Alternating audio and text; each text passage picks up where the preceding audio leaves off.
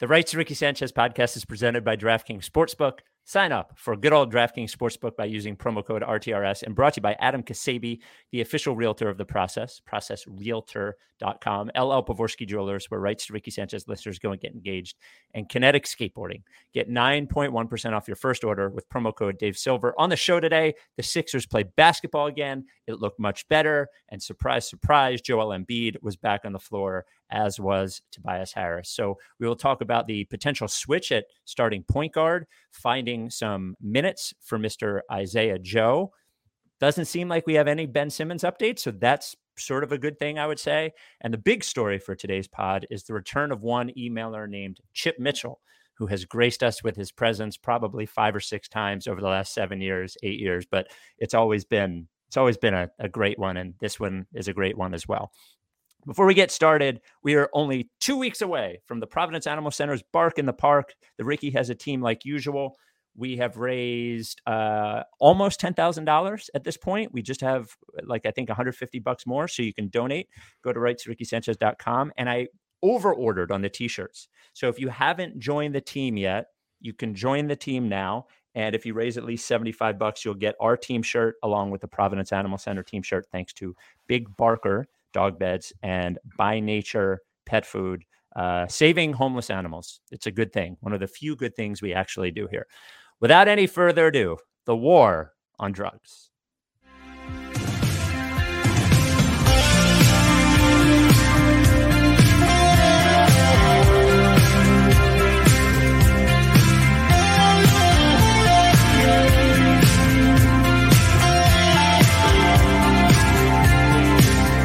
I was lying in my bed, a creature void of form. Been so afraid of everything. I need a chance to be reborn. Welcome to the Rights to Ricky Sanchez podcast. I'm Spike Eskin, along with a guy who is preferring the war on drugs to Rich Paul's war in Philadelphia. That is Mike Levin. How do you like that, buddy? I like it. That's true. It's very true. There's been a truce in the war, at least for the past couple of days, which I appreciate. But I am genuinely a huge fan of the war on drugs, and so it's very cool to hear their song play before whatever stupid shit we're about to say. So the War on Drugs has a new album coming out on October 29th called I Don't Live Here Anymore. That is the title track. We will be using War on Drugs tracks from that album for the intro and the outro until the album comes out to celebrate their album coming out on October 29th. And we will have Adam and Dave from the War on Drugs on the pod in the coming weeks. And then Amos and the Chef return. But congratulations to the War on Drugs on their new record.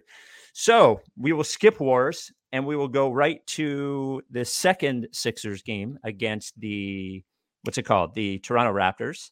And boy, I would say improvement in almost every respect. It is amazing what happens when the best player on the team returns to the court.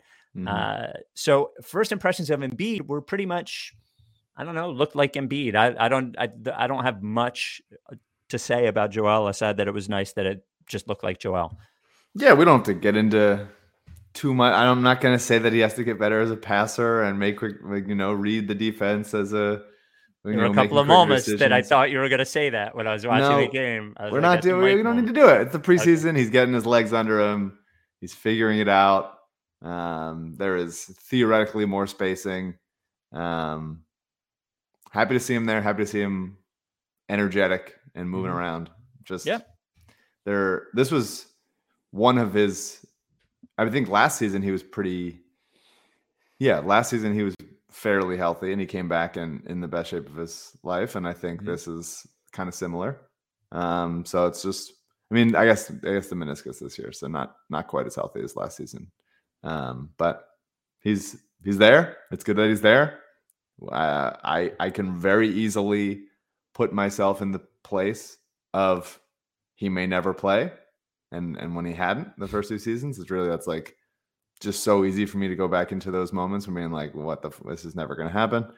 And so I'm just, this preseason is the time for appreciation season. Mm-hmm. And we love it. And we are glad he was there. The one Embiid thing I noticed, and Thibault wasn't there, so I suppose that could be a slight fly in the ointment. And this happened, throughout the years occasionally when Simmons was off the court and Embiid was on. But you look up and down the roster and you're like, unless there is one moment that Doc Rivers gets saucy and puts Andre Drummond on the floor with him, there's really nobody on the roster that you could put on the court with Embiid at this point that cannot shoot. So he will always, like every minute that Embiid is on the court this year, he will have 4 people who are capable of shooting a 3-pointer around him. And, until they make a trade at some point to get another perimeter creator, much of the offense will go through Embiid once again, probably more than ever.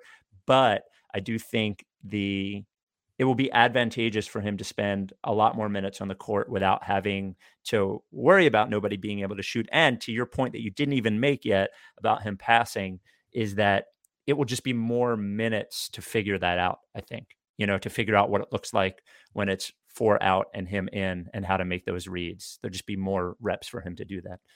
Sure. Yeah. They've certainly upgraded on shooting around the roster. They've I'd say slightly upgraded on playmaking in the second unit. And they've downgraded on passing and a little bit of defense. So that's where we're going to be.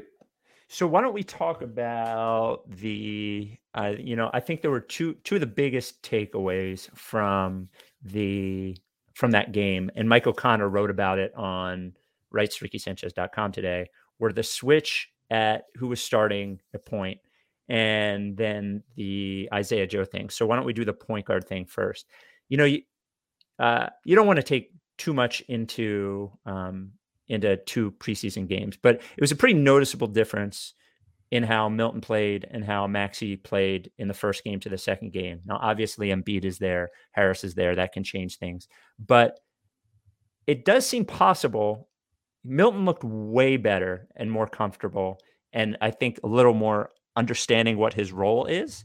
And so did Maxey, because Maxey's role was to just come in and get buckets and cause a little bit of chaos, and it made him look like a better creator even. What do you think the odds are? Mike talked about Shake maybe starting for the first 25 games of the year. What do you think the odds are that this sticks, at least for the beginning of the year, and Milton starts and Maxey comes off the bench?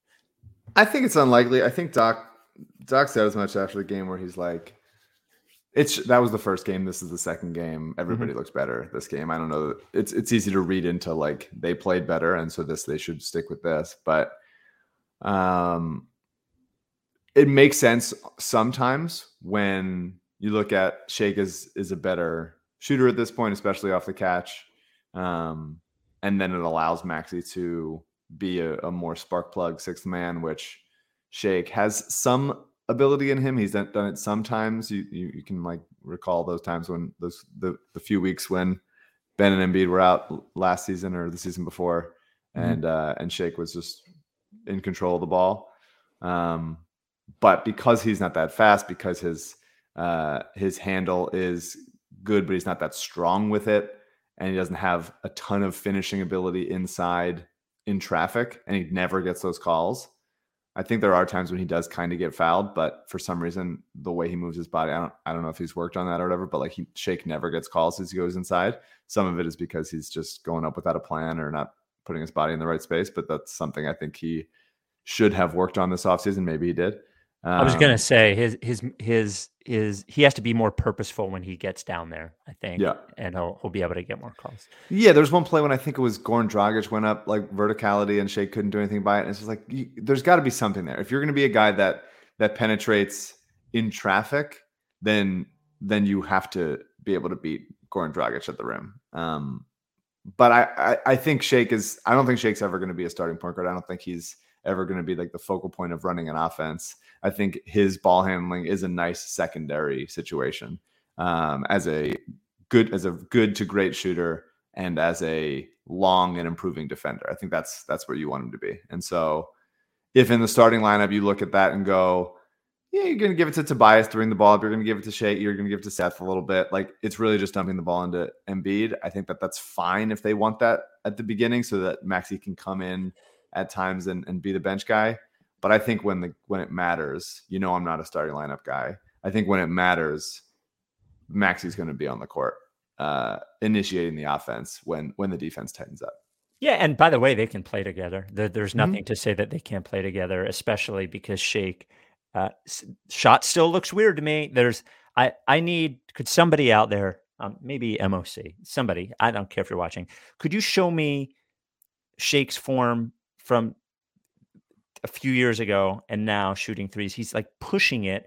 It's weird, but especially the fact that Shakes can thrive off ball and Maxi thrives on ball. And I think if Shake is a better defender than we can be, they can certainly play minutes together. I mean, we got fucking roasted by Lou Williams and Trae Young at the same time together. We can certainly play those two guys together. Oh, for sure. I mean, minutes. Yeah. You look at this line, like their depth is like not an issue. It's not. There are fewer like guys who hang their hat on defense, but there's, I think, some more. I think Drummond will make more things happen defensively than Dwight, simply because he's long and has more anticipating skills, either with steals and with blocks, and just has a little more quick reaction time. Again, not that I love him, but I'm just giving a little bit here, just like giving like an inch here and there. Yeah, you're optimism. And I think George Niang, while he is slow, is a smart player and has a lot of good anticipation and a strong hand, so he'll make some things happen as well. And everybody's more comfortable in the system and around each other and stuff, since there really has been a lot of continuity from year to year outside of Ben. So there's depth. We have depth, and we'll talk about Isaiah Joe in a second, but like this team is 11 deep right now. Is it 11 good? Nah. It's 11 okay. It's 11 fine. There are 11 players. There's 11 players. And you could argue 12 for B-Ball Paul, which I would. But outside of Embiid and Tobias and Seth on one end of the court, and hopefully a developing Maxi, like the team we will see the lengths. If Ben's out the whole year and they never make the trade or whatever it is, we will see the lengths of like one really good center followed by a ton of role players. Yeah. How that can be in today's NBA. And I don't know how good that team is. I straight up don't. The Rights Ricky Sanchez podcast presented by DraftKings Sportsbook. So I want to check on the odds. So there's a special going on at DraftKings Sportsbook right now. If you have the app right here and you go to all sports and then go to NBA and you scroll, there's Ben Simmons specials right there. This is on the app for everyone, by the way. God bless DraftKings. And it says the rights to Ricky Sanchez, Ben Simmons special. And the bet is, will Ben Simmons convert his first free throw attempt of the regular season? The first mission that I had was to have people bet so much on no, we move the line, and we have moved the line. So it's gone. No has gone from plus 130 to plus 125, and yes is minus 145. So this will be until he shoots his first free throw. I imagine if he doesn't shoot a free throw this year, if he never signs, this will be a push. But thank you, DraftKings, for that. Let's bet it more. Like, let's get no to even money. Like, who cares if we win or lose? I just want to fucking move the line. DraftKings Sportsbook is a official betting partner of the NFL. That is tomorrow. Bet just $1 on any NFL game and get $100 in free bets. That's for new customers. If either team scores a point, the last 0-0 tie in the NFL was 1943. So you'll probably get the $100 in free bets. If it is not available in your state, DraftKings Sportsbook, you can play their daily fantasy sports contests, huge cash prizes, even if you can't bet with DraftKings. All new customers in non-legal states get shots of millions of bucks in prizes with their first deposit. Download the DraftKings Sportsbook app now. Use promo code RTRS. Throw down $1 on any NFL game and win $100 in free bets if either team scores a point.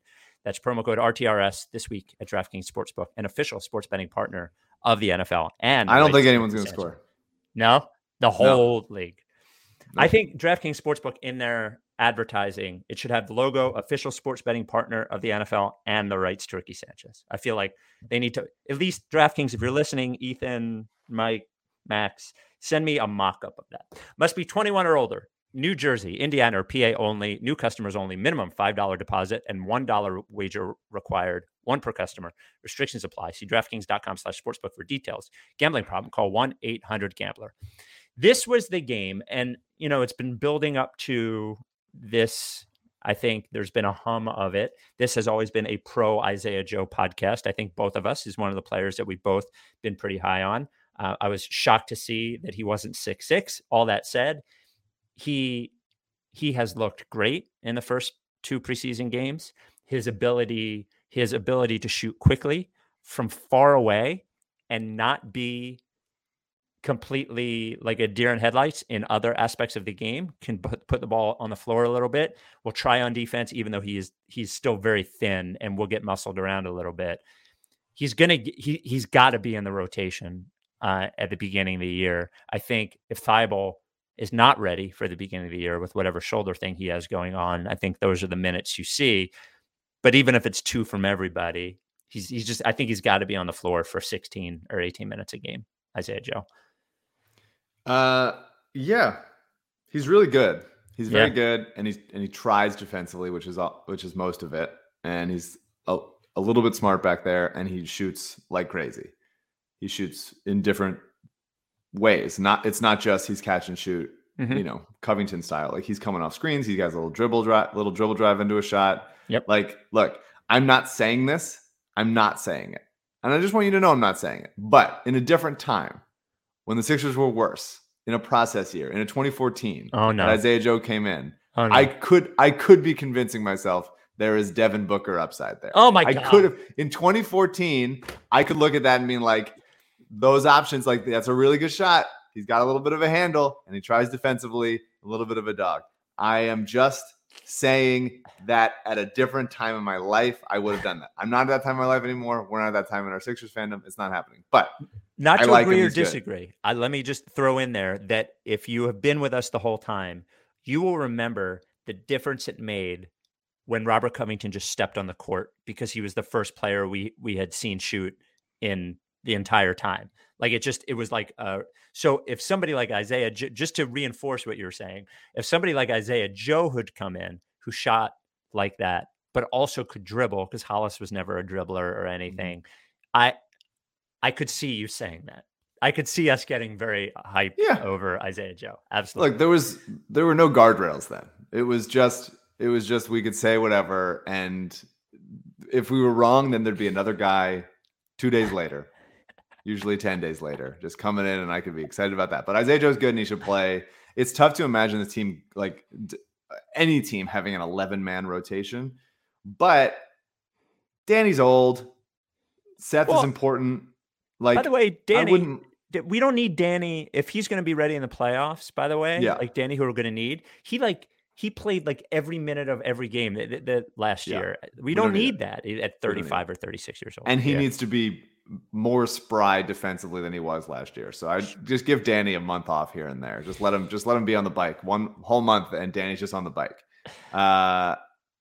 But people are going to get hurt. I mean, Matisse obviously is dealing with a little bit of a shoulder thing. I don't think it's unreasonable to think like there's going to be time to get him in there, but he needs to, like, and whether that's taking Korkmaz's minutes, but although Korkmaz is also really good and has a higher release point and a little bit of handling also, and has also gotten improved on defense. Although I think Isaiah Joe profiles to be a better defender in the long run. Or Shake if he can't figure out how to like impact the game positively unless he's around the starters. I think you could put Isaiah Joe in that spot right now and do similar stuff. He's got to play. We got to figure out a way for him to get in there. And I want to see him around Embiid, because he didn't play with Embiid at all yesterday or in whatever the game was, and it'd be fun to just let him hoist. So it's cool to have shooting, very cool to have all these guys who can make some things happen with the ball in their hands. I love and anticipated loving George Niang. Guy moves off ball. Guy gets shots up quickly. Like, we have shooting, and we got to find a way to make it work. And guys with gravity will make it easier for, and Isaiah Joe does have gravity, will make it easier for Embiid to make the plays that he wants to make and also the passes that he wants to make. Because then all of a sudden guys have gravity, then it becomes, oh, that's Tobias cutting or Matisse cutting or Maxey having a little more space within the pick and roll. Like, it makes it easy. And they need it to be easy because they don't have the passing to make it difficult. The two other smaller notes I had were, there's one point I'm confusing when I'm watching, because the two games so far I've watched mostly on my phone, like after the game. And wow, Gen Z over here. Yeah, you know me. I was TikToking while I was doing it, honestly, right. And when George Niang and Furkan Korkmaz are on the floor together, and one is 30 and one is 20, let me tell you, you can confuse them really easily. You mentioned Furk improving on defense. I will say, when they're on the same side of the court, those two guys, that is not a great defensive side of the court. Sure. They both pretty, Niang incredibly slow-footed, and that is I think the one real downside of Furk is that he just doesn't move laterally all that well, and that'll be a problem they have. So, but then the other just sort of smaller note, and this is a bigger note, but a smaller note, not that it's surprising, and it's only the 2 preseason games, but man, oh man, we all wanted B-Ball Paul to he's not going to play very much. Like, he's just not. Everybody get it through your head. And I know we're all going to be tweeting the shit out of it when Andre Drummond's in there, Kobeing away, but it's going to be Drummond and it's not going to be B-Ball Paul. And I don't, 100%. Yeah, no, I think so. And I think in the regular season, for the most part, that's fine. The reason that I want to play B-Ball Paul, and he will play because Embiid's going to miss time on purpose and hopefully not, but surely by accident. In the playoffs, you just have to have another look. We've been saying this for so long. The Sixers, through several failed playoffs, over the years, over Embiid's career, had no other look to throw at them. Whether a coach was unwilling to do it, or they tried it in the regular season and it didn't work, or whatever it is, they need to be able to do that. Other teams are doing that, and if they go small and they're putting Andre Drummond in a pick and roll, and he can't, and he's just dropping and allowing pick a player, Kyle Lowry, Kemba Walker, whoever, to just like pull up in front of him, then that's a problem. B-Ball Paul is a far better, worlds better, even in his chaos, worlds better defender on the perimeter by a lot.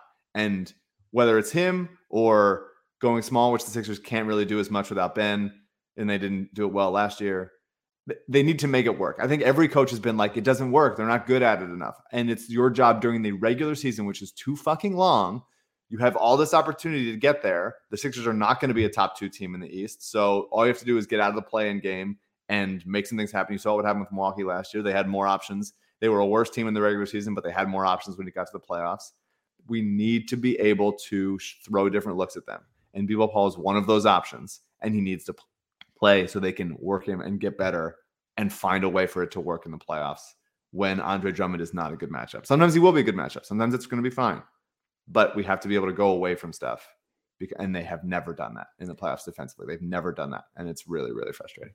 The only caveat I would give is that we are not watching practice, and maybe B-Ball Paul I'm just throwing it out there, that he has not improved at all. Like, I don't know. I don't know if he's unplayable one way or the other, but it is. The jumper looks better. He just makes stuff happen. I think I can see why you'd be his coach, as we talked about last week, and go like, there's chaos there. He's doing, you can't like put him in a box a little bit. And I get it. And that's a young guy. And that's a guy who, even though he's young, he's not that young. He's like late in his development, like those kinds of things. Like he's not going to be, even if he was like Brandon Clark or Brandon Wright. I like him also. Brandon Clark, like was late in his development, but he's got so much touch and so much like composure and makes things happen on the defensive end. B-Ball Paul has that in just a more falling down type of way. I get why a coach would be like, I don't know, man, I can't play this guy. But there are going to be times when you're going to need something like that, whether it's Paul or someone that you get for Ben or something, just a bench minutes when Embiid's not out there. Some center type needs to be not Andre Drummond. Sometimes in the playoffs that's going to happen. And I don't want them to be like, we don't have anybody. We didn't do it enough. We didn't do the groundwork. We didn't lay the groundwork of having a functional counterattack in the regular season because we were too busy just doing the same thing we always do, because it's been enough of this. Like, how we have to adjust. Final thing before we move on to the next thing, the emails. We got some great emails. OG and Zach Lowe, friend of the Ricky, Zach Lowe, with I think with the pod with Simmons, Bill Simmons, not Ben. He mentioned what would Toronto say if the Sixers offered Ben Simmons for straight up for Fred VanVleet and OG Anunoby.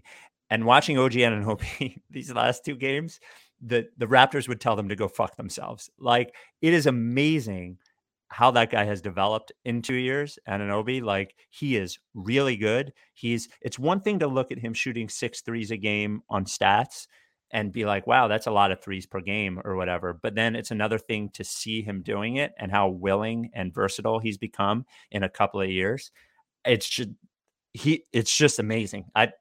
They develop players really well in Toronto, and they have done it over and over and over again. But man, oh man, it's just stunning watching him. That's all I got. It's stunning how much better he's gotten.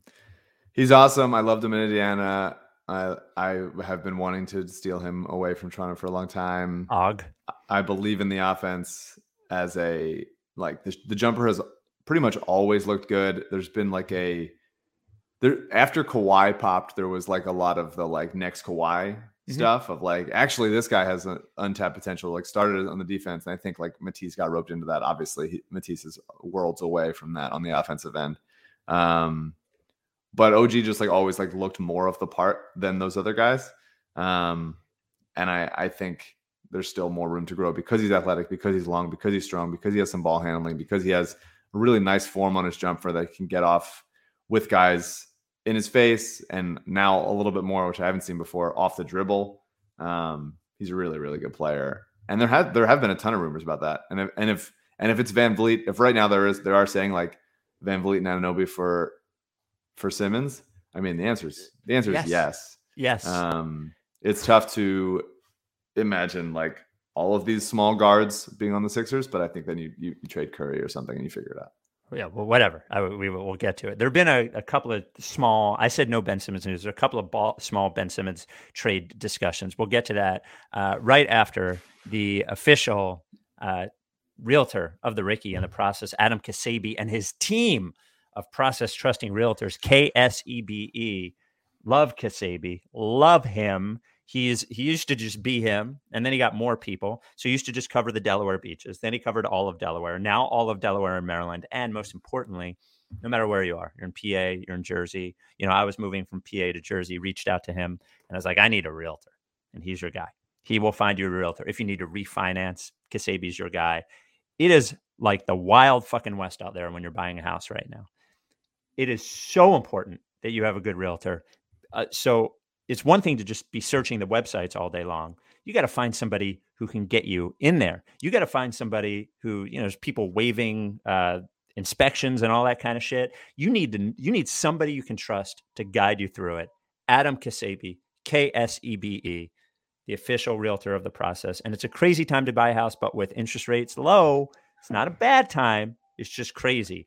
And I will say, as I said at the top, specializes in the Delaware beaches. Do not buy a beach house in Jersey. Go to Delaware. Property taxes way lower. Crowds way lower. Everything good, nothing bad. Adam Kasabi. He's waiting for you. 302-864-8643. 302-864-8643. You can call him. You can text him. Or email adam@processrealtor.com. Again, wherever you are, he can be your key to that next step. A good guy, a trusted sponsor of the Ricky, and we vouch for him. Adam Kasabi, official realtor of the process. So these were the two sort of mini Ben stories that were this week. First, Rich Paul dialed up Keith Pompey, and he said, hey, there's an offer from Indiana that is Malcolm Brogdon and Karis LeVert and a pick. Do you think Morey would do that? That was the first thing. And then there was a lot. We need like a war sound effect, like update from the battlefield. Yeah. CJ, could you produce something like that? Just nod if the answer is yes. Yeah. Like boots on the ground, some amount of something. Yeah. We need an audio and a video one. With all the war from the World War II, like the 40s, like a very like UK style, like the war effort, like those kinds of things. Yes. especially with the war on drug stuff. And there's just a lot of war going on. So there was that thing. And then there was a bit of conversation. I won't ever say it was a rumor, but there was conversation over the idea of Kyrie Irving for Ben Simmons, given Irving's current situation in Brooklyn. That'd be so funny. It would be so funny. The most hilarious thing in the world. Look, if we're just talking about players just playing on the court, Simmons for Kyrie Irving is like that in a second. Kyrie Irving, when he is playing, is fucking excellent. He's not perfect, but he's awesome. You just don't know if he's going to play. And we've said this when they traded. He's allowed to practice now, thanks to the city. What a weird time to be alive. Weird time. So I was actually confused as to why he wouldn't have been able to practice, because the rule in New York, as I work there every day, is not that you need to be vaccinated to be inside or even at a business. It's in a public facing business, and their practice facility is not public facing. So I think that was more clarity than anything else. But forgetting about the vaccine thing, which is, I guess, why we're in the conversation in the first place, I just don't think he's that interested in playing all the time. And we said this when they traded for Butler, and when you trade for a star, it's rare that the situation is going to be perfect. There's always going to be something that is like, I don't know about that. But one of the things I don't think can be, is this guy just going to retire? Yeah, he could straight up retire. He has threatened to straight up retire if they trade him. Yeah. Which is interesting. Howard Bryant called him a contrarian without a cause, which feels like a correct assumption. There are things that Kyrie is like, cool, standing up for stuff, and then something just like he's just talking out of his ass. I mean, it's just really tough. And it'd be funny to have to do the Al Horford appreciator on an even greater level with Kyrie. That would be. We love smokers' arms. Everyone listens to the podcast, starts smoking. Everyone stops working out. That's what it would have to be. I don't think it's going to happen, but it is like my chaos for your chaos is definitely a trade that would make sense. Ben would definitely fit really, really nicely in Brooklyn. Like that would be a perfect situation for him. And Kyrie here would on the court be nice. It would make sense, but I don't think it's gonna happen on several levels. Yeah, I mean the relationship between Kyrie and Durant is a lot. That those were the two guys that decided to play together in Brooklyn, and Harden was second. I certainly don't want to. This is not a Nets podcast. Obviously, the idea of Simmons works really well if he's committed to being something different in Brooklyn. But remember, for him to be as an initiator, you're taking it out of Harden's hands. And I'm like, well, if you take it out of Harden, if Harden has the ball, what's Ben doing? We can all talk about him setting fucking screens and all that shit. But and at least one of the bullshit justifications that Rich Paul or someone close to Rich Paul has used for Ben wanting to be gone is hey, I want to develop my game outside of let me be on a worse team, basically. Yeah. And so this would not, he'd be even doing less in Brooklyn than he'd be doing here. So I don't know. Maybe, I mean, these are lies. He's lying. Everyone's lying. So it's like a real justification. We could logic into things, but these are lies. And so we don't need to do that.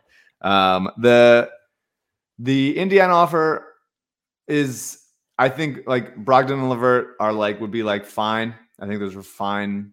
It'd be a fine return.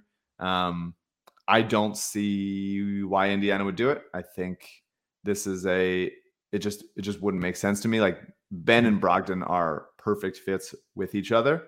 And so if you trade Brogdon and then you have Simmons and Sabonis and Miles Turner, that just doesn't make any sense to me. Now, if you get Sabonis out of there, I was tinkering with some 3-team trades where Sabonis goes to either San Antonio or Minnesota.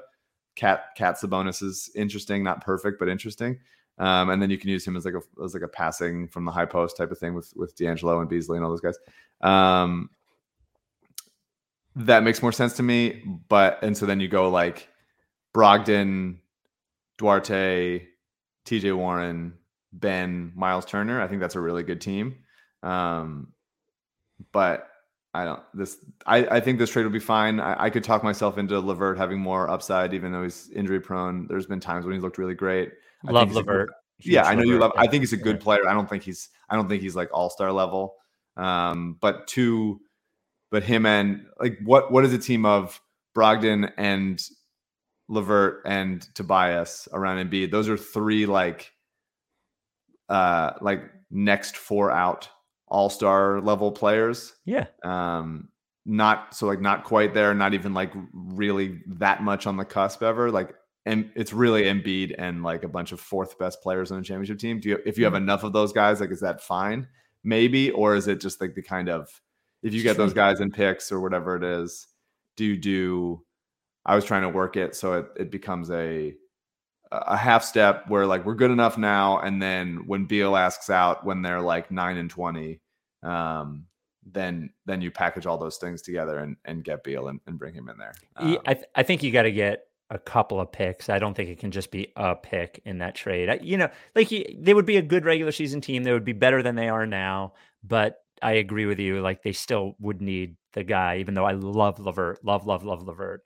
And by the way, there's a lot of players that do not pass the watch the whole games test. And Sabonis is one of those for me, man. In the highlights, he's great. I watch a whole game and I'm just like, I don't know, what the fuck is this guy? Like, if he was on the perfect situation but when I watch him for extended period of time, Donatas Sabonis doesn't pass the eye test for me. I like Sabonis a lot. I think he's a really interesting player. I don't know how I'd feel if I was building a team around him. I think him and Miles Turner have not been perfect together. I think Cat, because he's more versatile, is on the offensive end than Turner is, I think would be interesting. I think that team's still probably a pretty bad defensive team. Because where do you put Sabonis to defend? Like, do you want him on the perimeter where he's like a little bit slow and a little bit doesn't get to use his strength? Or do you want him in the post where, yeah, he can body anybody because he's strong and sturdy, but he's also not a rim protector. And so it's like those kinds of weird players.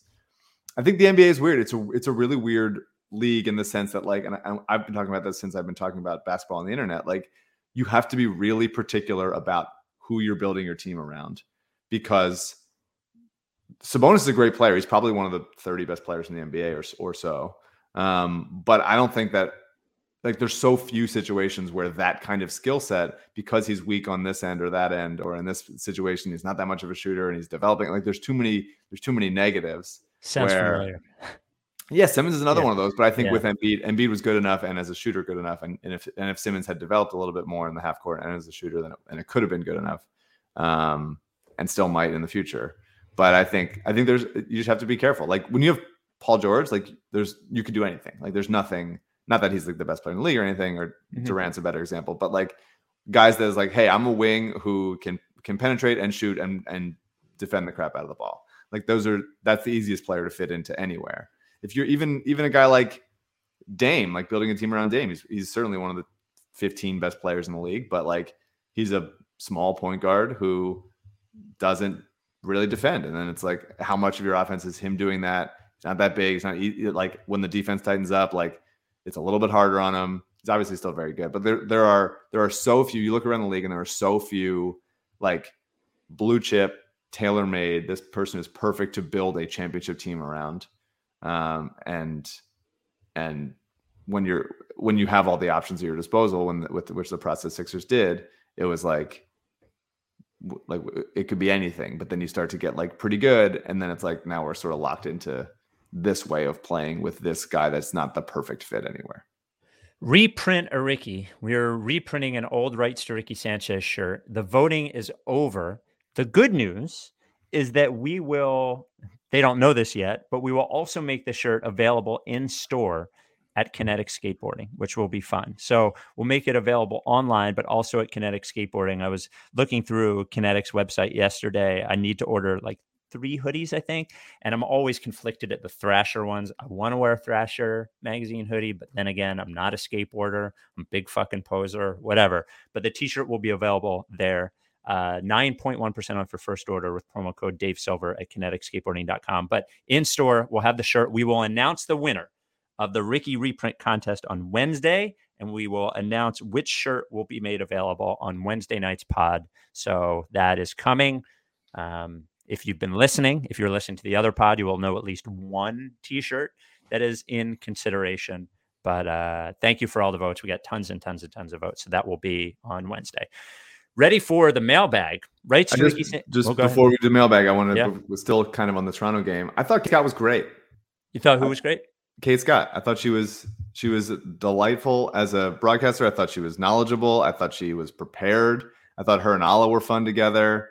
I like her voice. Alyssa described it as kind of like smooth jazz radio, which I thought was nice. But also she could like get up a little bit for intense plays. I was really happy with it. Again, like Zumov has been around my entire childhood. Like he's been there basically my whole life.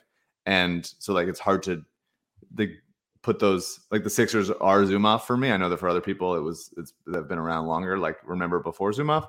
I don't. So I thought like going somewhere, like she's not the same at all. They're very different styles, but I thought it was great. I was happy with it. It could have been bad. Like it could have been like there's plenty of bad play-by-play people, and I thought Kate was awesome. I'm really happy with it, and I think her and Ala have a really fun rapport with each other. I'm excited to see how it develops.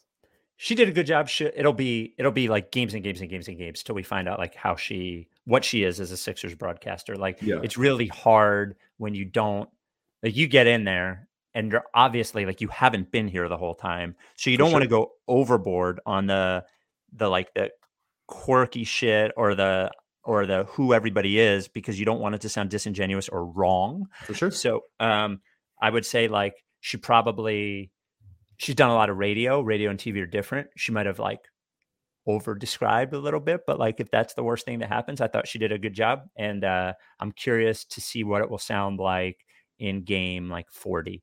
But you are absolutely correct. It could have been an absolute enormous disaster, and it was absolutely not. So congrats, Kate, on not being an absolute enormous disaster to start, and I will give her a long runway to become what she is here. Yeah, so. We'll talk about it more when we have her on, which I'm excited to do. But it's a really interesting spot, like coming into a very like testy fan base, and skeptical fan base, which just generally is. And being like, how far do I go in various situations? I'm excited to talk to her about that. So hard for. All right. Yes, I agree. Excited to have her on. There's like, as you understand, my brain is working in several ways and things not Kate related to not say. And to do that, I'm just going right into the mailbag. Here we go. Writes Ricky Sanchez at gmail.com. She did a great job. Writes Ricky said, "This is not about you, Kate." 1,000,000%. Can you attest, Mike? No, it's not. But you're right there. You're knocking on the door. I'm not doing anything. All right. Writes Ricky Sanchez at gmail.com. Send us one basketball, one non-basketball question. This comes from Chris. Last time I wrote to you guys was during the lockdown. Things were strange then, but the Ricky was surviving and thriving with amazing special guests, deep dives, extended bits. It was unlike anything really. And now we're here. Mostly basketball question. While we feel like the Ben Simmons hostage crisis is torturing the entire citizenry, can we relate it to some recent experiences from other fan bases? Is this how Green Bay fans felt during the Aaron Rodgers near holdout? Whether other examples of fan base turning on one of their own, and are there any good outcomes? I think Rodgers is obvious. Most of them are very different because they involve much bigger stars, I think, or better players. This is the one players that have had more success and better. Aaron Rodgers is a better quarterback than Ben Simmons is same with Anthony Davis, Harden, yada, yada, yada. Yeah. As far as the return, and this is, I can't believe I'm going to say this. And Rich Paul, you made it this way. Didn't have to be this way. The one thing that I will liken it to is when LeBron went back to Cleveland, it was like really fucking bad in there. And as much as I advocate for Philadelphia fans, and I don't think anybody will be, or there might be one person that's like stupid. But when he comes back on another team, it is going to be fucking bedlam in there. Yeah, it's gonna be bad. And it didn't have to be that way. It just didn't have to be that way. As all I would say is just like they've taken so many shots on the way out that like it's almost one of those things where when somebody says to you, you do that one more time, I'm going to fucking beat the shit out of you. And you're like, well, what do I have to do something now? Like Philadelphia fans almost have to react now because of how it's been on the way out. It's going to be really, really ugly, and it didn't have to be that way. No, for sure. For sure. It could have been behind closed doors. It didn't have to be as public as it did, and didn't have to get into war. But the war industrial Rich Paul complex is strong and hardy. And so here we are. Yeah, it's gonna be bad. It's gonna be bad for sure. I think prior to when Jimmy was asking out of Minnesota and that got ugly, it's similar. And I would probably argue that because Jimmy wasn't in Philly yet, and definitely because he wasn't in Miami yet, where he made the title run, I think they're pretty similar. They are similar levels of players at that point. Jimmy in Minnesota with Ben there, at least seen around the league. Ben is, prior to the Hawks series, was seen, I say, about the same way. You mean in terms of like level in the NBA? Because Ben is like 35th or 40th best player, and I think at that Butler point is like 15. No, I think at that point they were both around. At that point, and if an honest assessment now, prior to the Hawks series and all this bullshit, they were probably both around like 25. I don't agree, but okay, whatever. If you look at those like top 20 lists, Jimmy and Ben were around the same place. Sure. Yes. Agree. So, but before we get to the non-basketball question, which is a good one, wait, there was one more thing I was going to say. You brought up Jimmy and Ben, and when he comes back, fuck, I lost it. Maybe I'll forget it. The LL Pavorsky commercial. Congratulations to LL Pavorsky celebrating 5 years as Rights to Ricky Sanchez sponsor this week, the first sponsor of the Rights to Ricky Sanchez podcast. But really, this has started as as somebody who believed in the pod, but it has come to basically like a relationship between LL Pavorsky and Mike Levin, who purchased an engagement ring from LL. And that's how I describe it. When I think of it, I think of when I think of LL, I think of you proposing. It's just like, it's really one and the same. When you were dealing with LL, obviously you're not a jewelry expert or anything. Did he make you feel comfortable? Not before. Yeah. Are you now? No, Would you say? Oh, yeah. Is it LL? Yeah. Big time. Yeah. LL Pavorsky Jewelers has been, I knew it was going to eventually just be back to me coming up with the ad, but you better have the thing at the end. LL Pavorsky Jewelers, been with the Ricky for 5 years, been in Philadelphia for over 30 now in the same place. And not just for our Philly Ricky listeners. We've had listeners, Mike's in LA, but we've had listeners all over the country who have purchased engagement rings from LL. He's able to have these appointments with you over like Zoom or whatever, like you can do it, but there are rings all over the place. We had a proposal in Minnesota for Fly the Process. We had a proposal at the lottery party. LL connected to all of them. You simply have no choice if you're going to buy an engagement ring than to do it with LL Pavorsky. He actually shared a good story this week that he sent me. Hold on, let me get it. He texted me, just had a wonderful older couple who listened to the Ricky celebrate their 30th anniversary with a new diamond anniversary band, but he wanted to know if he's counted in the number. And he is not, because it's not an engagement ring. True. So, I think my parents did a similar thing. Oh, really? Yeah, it doesn't count. But they don't count. Yeah, don't count. So anyway, if you want to buy an engagement ring, but any jewelry at all, LL Pavorsky Jewelers is where you want to go. Just a wonderful man who has believed in us since the beginning. Well, 5 years is not the beginning, but believed in us for a long time. He was bothering us for a long time before then. Very true. He always wanted to sponsor the pod. That's a good point. 707 Walnut in Philly, 215-627-2252, llpavorsky.com, Lee at llpavorsky.com, or at llpavorsky on Twitter, and a longtime supporter of our charities, Coded by Kids, Providence Animal Center, LL Pavorsky Jewelers. 5 years of marriage. The traditional 5th anniversary gift is wood. So go to LL for all wood-based jewelry. LL Pavorsky Jewelers. Non-basketball question. As you can tell, I love the bits. So whatever happened to the blessed legends of Philadelphia sport tattoo? Are you forbidden to talk about it? I will give an update on that. I don't think I've seen a bit just disappear. Also, what happened to the Apple Podcast 5-star reviews or the ill-fated YouTube comment of the week? Did you realize at some point you were doing ads for those companies? I love all the stuff. It could be a nice distraction to talk about best bits, lost bits, but I guess there are actual basketball games now. I just forget sometimes. So to Mike's chagrin, I will bring back the 5-star review. I will bring back the YouTube comment of the week. Here's what happened with the tattoo. So if you're new or if you checked out at a certain point, we had talked about a tattoo. Mike had described an image of it was Iverson and Embiid and Dawkins. Do you remember exactly? They were looking from heaven.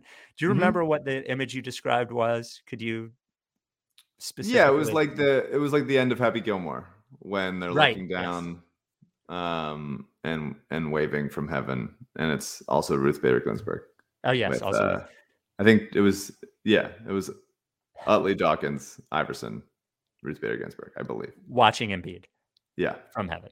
So we had several people volunteer to get a tattoo. One that I said okay to, and I had talked to one of the guys. I have a couple of different people who have tattooed me the most over the years, and I talked to one of them who said he would do it. Truth be told, this one is just like. Do you ever have one of those people in your life that will respond to the first text message, and then when there's a follow-up, you don't get a response to the second, and then you have to chase them down for a response to the second? Sure. That's what this person is like. And I love him. He's a great guy, great artist, great tattoo artist, but everything is like so much work to get done because I have to follow up so many times, and then I feel annoying, and I just didn't feel like doing it anymore. And that, especially for something that could be on some level a liability when this person regrets this fucking tattoo.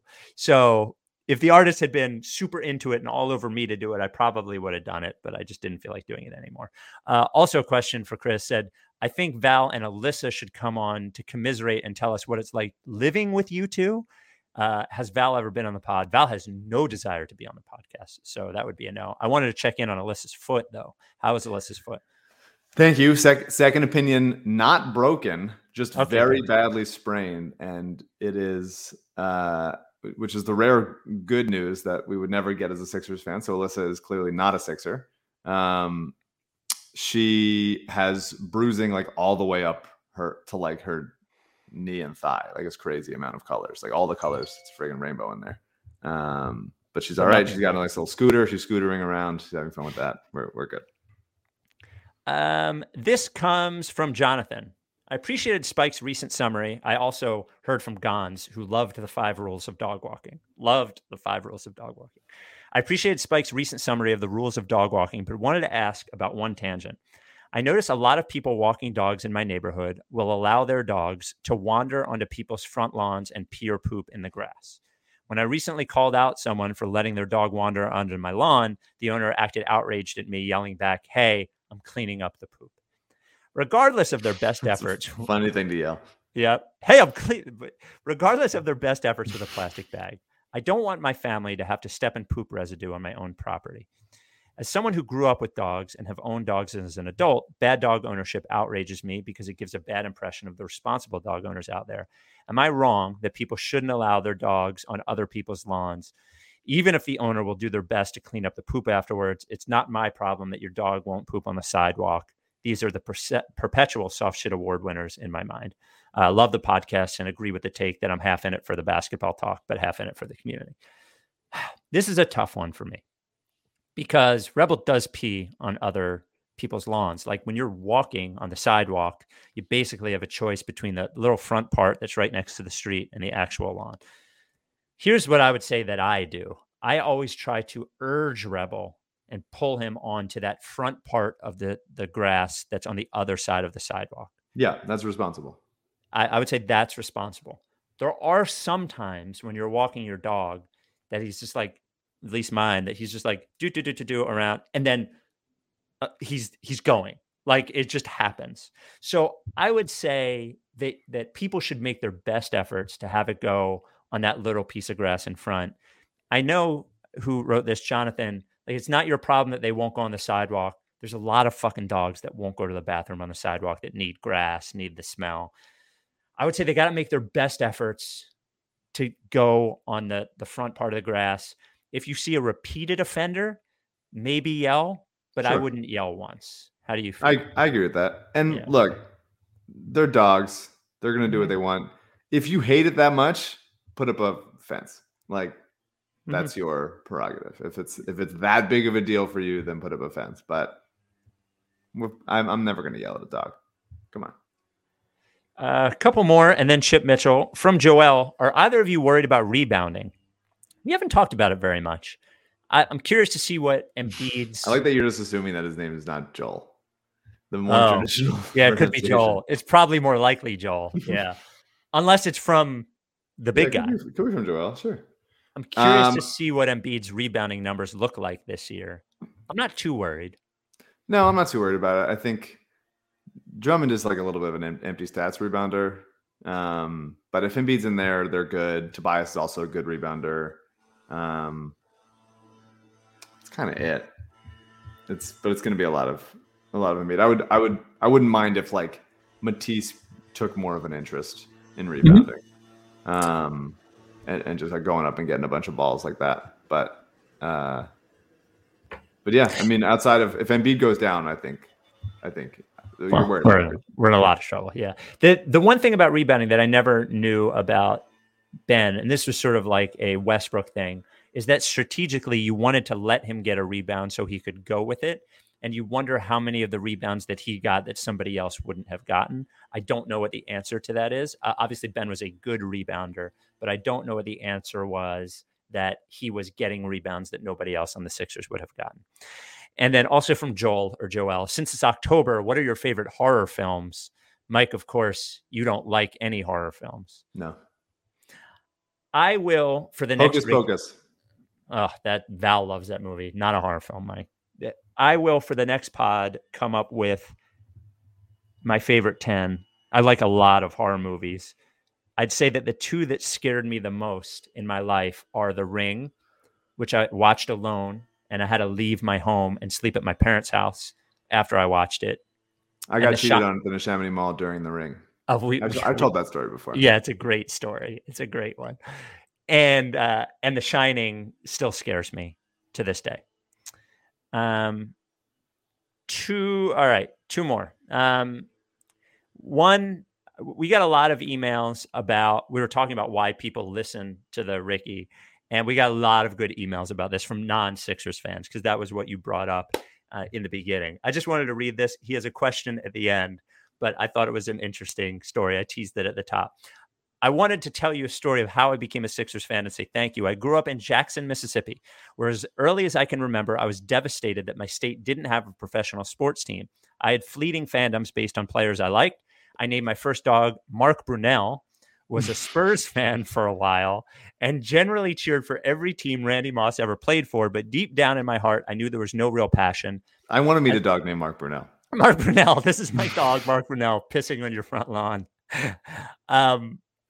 Deep in my heart, I knew there was no real passion, as I was never that sad when my teams lost and never that happy when they won. I moved to Philadelphia for college, bought a Brian Dawkins jersey, and flirted with the Sixers and the Phillies. But the Andre Iguodala Sixers were truly one of the least compelling rosters ever. That's right. And if baseball is even a sport, it's a trash one. Whew. So, only in ever seeking the real fandom of someone who grew up in a metropolis, at age 27 years old, I still had no team I cared about. Eventually, John Gonzalez and Chris Ryan at The Ringer mentioned the rights to Ricky Sanchez enough times, even though I initially found the name off-putting. I checked you guys out. I was immediately resentful of Mike for both being younger and funnier than myself, as I've always fantasized about being funny on a podcast without putting in the work. And I initially kept listening to prove to myself that Mike sucks. It's a great reason to listen. As good as any, really. I still remember getting angry at one episode where Spike said that Mike was funnier than him, which I immediately jealously dismissed because I was sure Mike wasn't funny at all. Years later, after listening to every podcast, sometimes multiple times, an honor only reserved for you guys and Zach Lowe, I have admitted to myself that Mike is hilarious, but would be totally useless without Spike hurting him in each episode. You guys are both funny, great dudes. Hurting. And through listening, I've developed affinities for everyone on the Sixers roster. I've now watched both preseason games. I follow the team like a neurotic little boy who grew up in Philly. Thank you for that. One note I'll say about this team, I think Mike is a little too pessimistic. I might be overreacting to this most recent game, but it looks to me like Daryl Morey is already working his magic. Drafting Maxey, Joe, and Paul Reed in the same year is an A+. Though I was skeptical at first, Andre Drummond on a minimum deal is great value. This is a guy who hated you is now doing you. He's doing an impression of you. So his basketball question was he didn't want to give up Maxey. At the beginning of the summer, I was reluctantly resigned that giving up Maxey in a Damon Beal trade was a necessary evil. As I continue to watch him, I'm convinced he is a future all-star. The flashes he's shown with his step-back threes and scoring around the rim, I think will blossom into a borderline all-NBA player, though probably not in the next couple of seasons. My question is he approaching untouchable status in a trade? No. My answer is no. No. Sorry. I love my little dudes. You know, I love them all. Like it's going to be painful if we have to move him or any of those other young guys. But I think it's unlikely that Maxey it becomes an all-star level player. I think the shooting improvement is important and that's good, but he's never going to be an excellent shooter from the outside. And I think it's great that he can get to the rim, but he's also not unstoppable at the rim. Right. So, and his passing is good, but not great. He's just pretty good all around. And I think the defense will keep improving. I think he's a really good player, but I think it's unlikely that ever makes an all-star team. And at the point the Sixers are, and with Embiid, you make them happen. Yeah. And then his non-basketball question is just one of the most terrifying non-basketball questions we've ever received. What form of dying scares you most? Prolonged. Like a bad disease or something? Yeah, either that or being tortured to death. Anytime our alarm went off in the middle of the night last week or something, and I stumble out in just my underwear, ready to confront whoever is there, I guess. And it was no one. It was just a window opened or something weirdly, or was clicked in or something.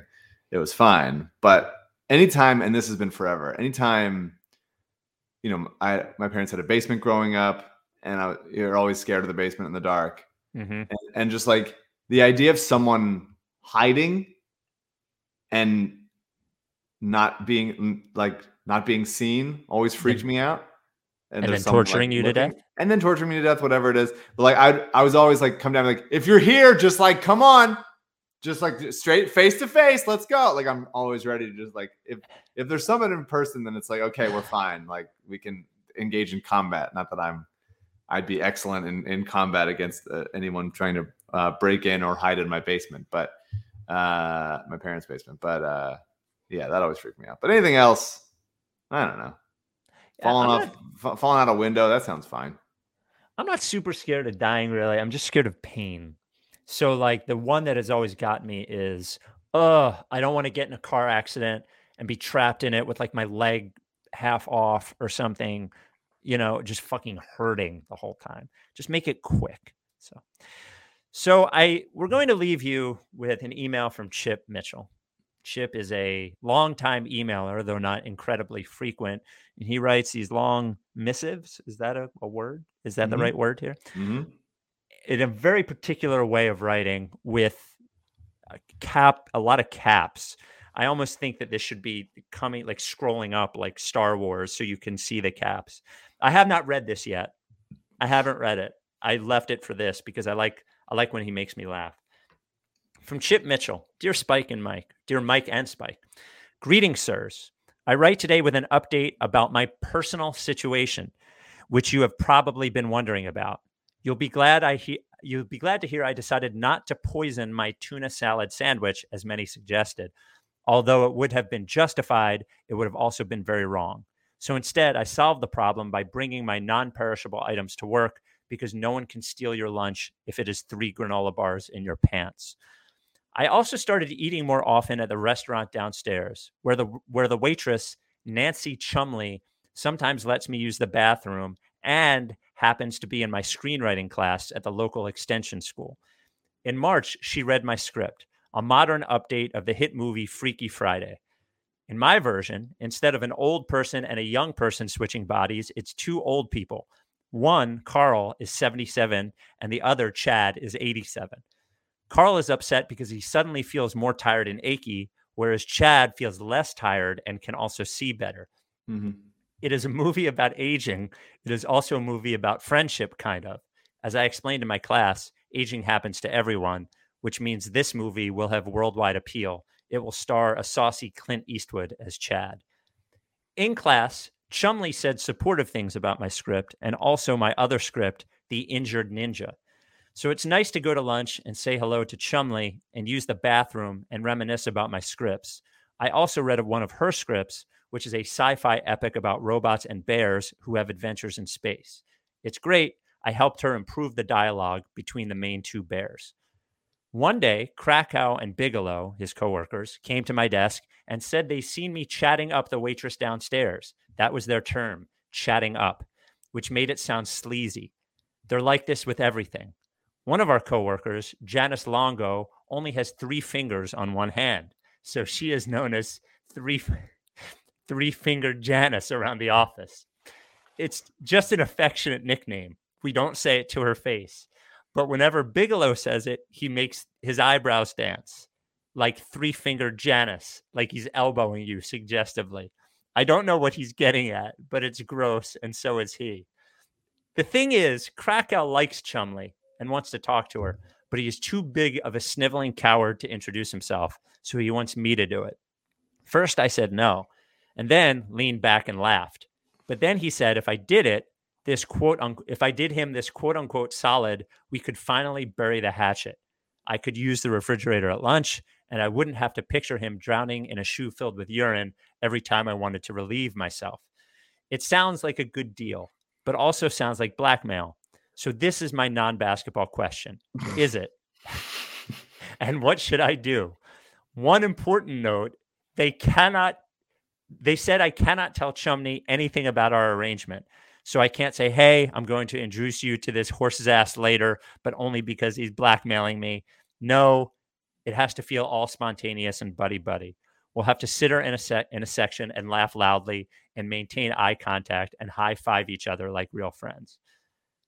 So is it blackmail, and what should he do? Another Chip Mitchell adventure, whoever Chip Mitchell is.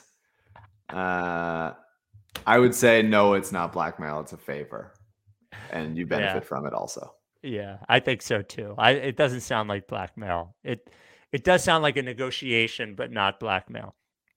His non-basketball question is... That's a second non-basketball question. Yes.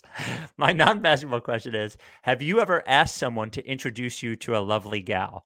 Or did you ever do the introduction? How did it go? I like your stories, so feel free to go on and on. Names, hair color, setting, it's great, etc. Have you ever asked or done? I'm sure, like on a playground or at a party or something, but nothing comes to mind. Chip, I asked once for. I don't want to be too specific. I had a friend, and the friend's wife worked at a restaurant, and I wanted to be introduced to a waitress that worked at that restaurant. So I went to dinner with the friend's wife at that restaurant, and she made sure that this waitress was waiting on our table. She'd obviously given her a warning as she put her phone number on the receipt, and we went out on one date, and I found her intolerable in real life. And that is the only time that's ever happened to me. She's probably a good person, but in real life, she was, I am to many people intolerable. So I'm not saying I was any different to her, but I found her intolerable. Hair color? She had light brown hair, which was short. Setting was... I didn't ask how long it was. I just asked for the color. That's a good point. And the setting was the now non-existent Pharmacia in Philadelphia. This was many, many years ago. Many years ago, like over a decade ago. So I doubt anyone will connect anything. So, all right. Well, we will be with you next Wednesday. Watch the relaunched Doogie Howser. and watch Young Rock on Hulu or Peacock. There we go. Any other plugs? All of it. Other plugs. Call us, Ricky and Mr. Sanchez. Mr. Sanchez. Yeah, but they weren't. Remember, anyone listening to this pod didn't even hear why. They didn't hear that part, so that's fine. That's separate. Yeah. They don't need it. WNBA Finals start tomorrow. Sky Mercury. Really good series. Game 5 yesterday was great of Aces Mercury. So I'll be watching that. Eagles. What do we think? Feels like a win? No, I don't think so. No. Panthers are pretty good. I don't think that's a win. I don't think anything will feel like a win the rest of the season, even though they will obviously win. What are you feeling? Gabe Kapler up 1-0 in the NLDS. Love that. Big Gabe Kapler guy. Sixers Adam is a big Gabe Kapler guy. Now, it's funny. People talk about, like, I don't think he needed to stay in Philadelphia. I don't think that was going to work. No. But it's clear he wasn't the problem. No. I mean, I don't think he was good in Philly. There were not enough good players. That's fucking the problem. But he's doing a good job in the Giants. I'm very happy for him. Was always a Gabe guy. So, what a bleak time in Philadelphia. We're back. There were a couple of good years in there, and now we're in bleak. It's bleak. Yep. We leave you with another track from The War on Drugs, I Don't Live Here Anymore, which comes out on October 29th. This is Living Proof. Are you down with TTP? Yeah, Lick Face. But I'm rising.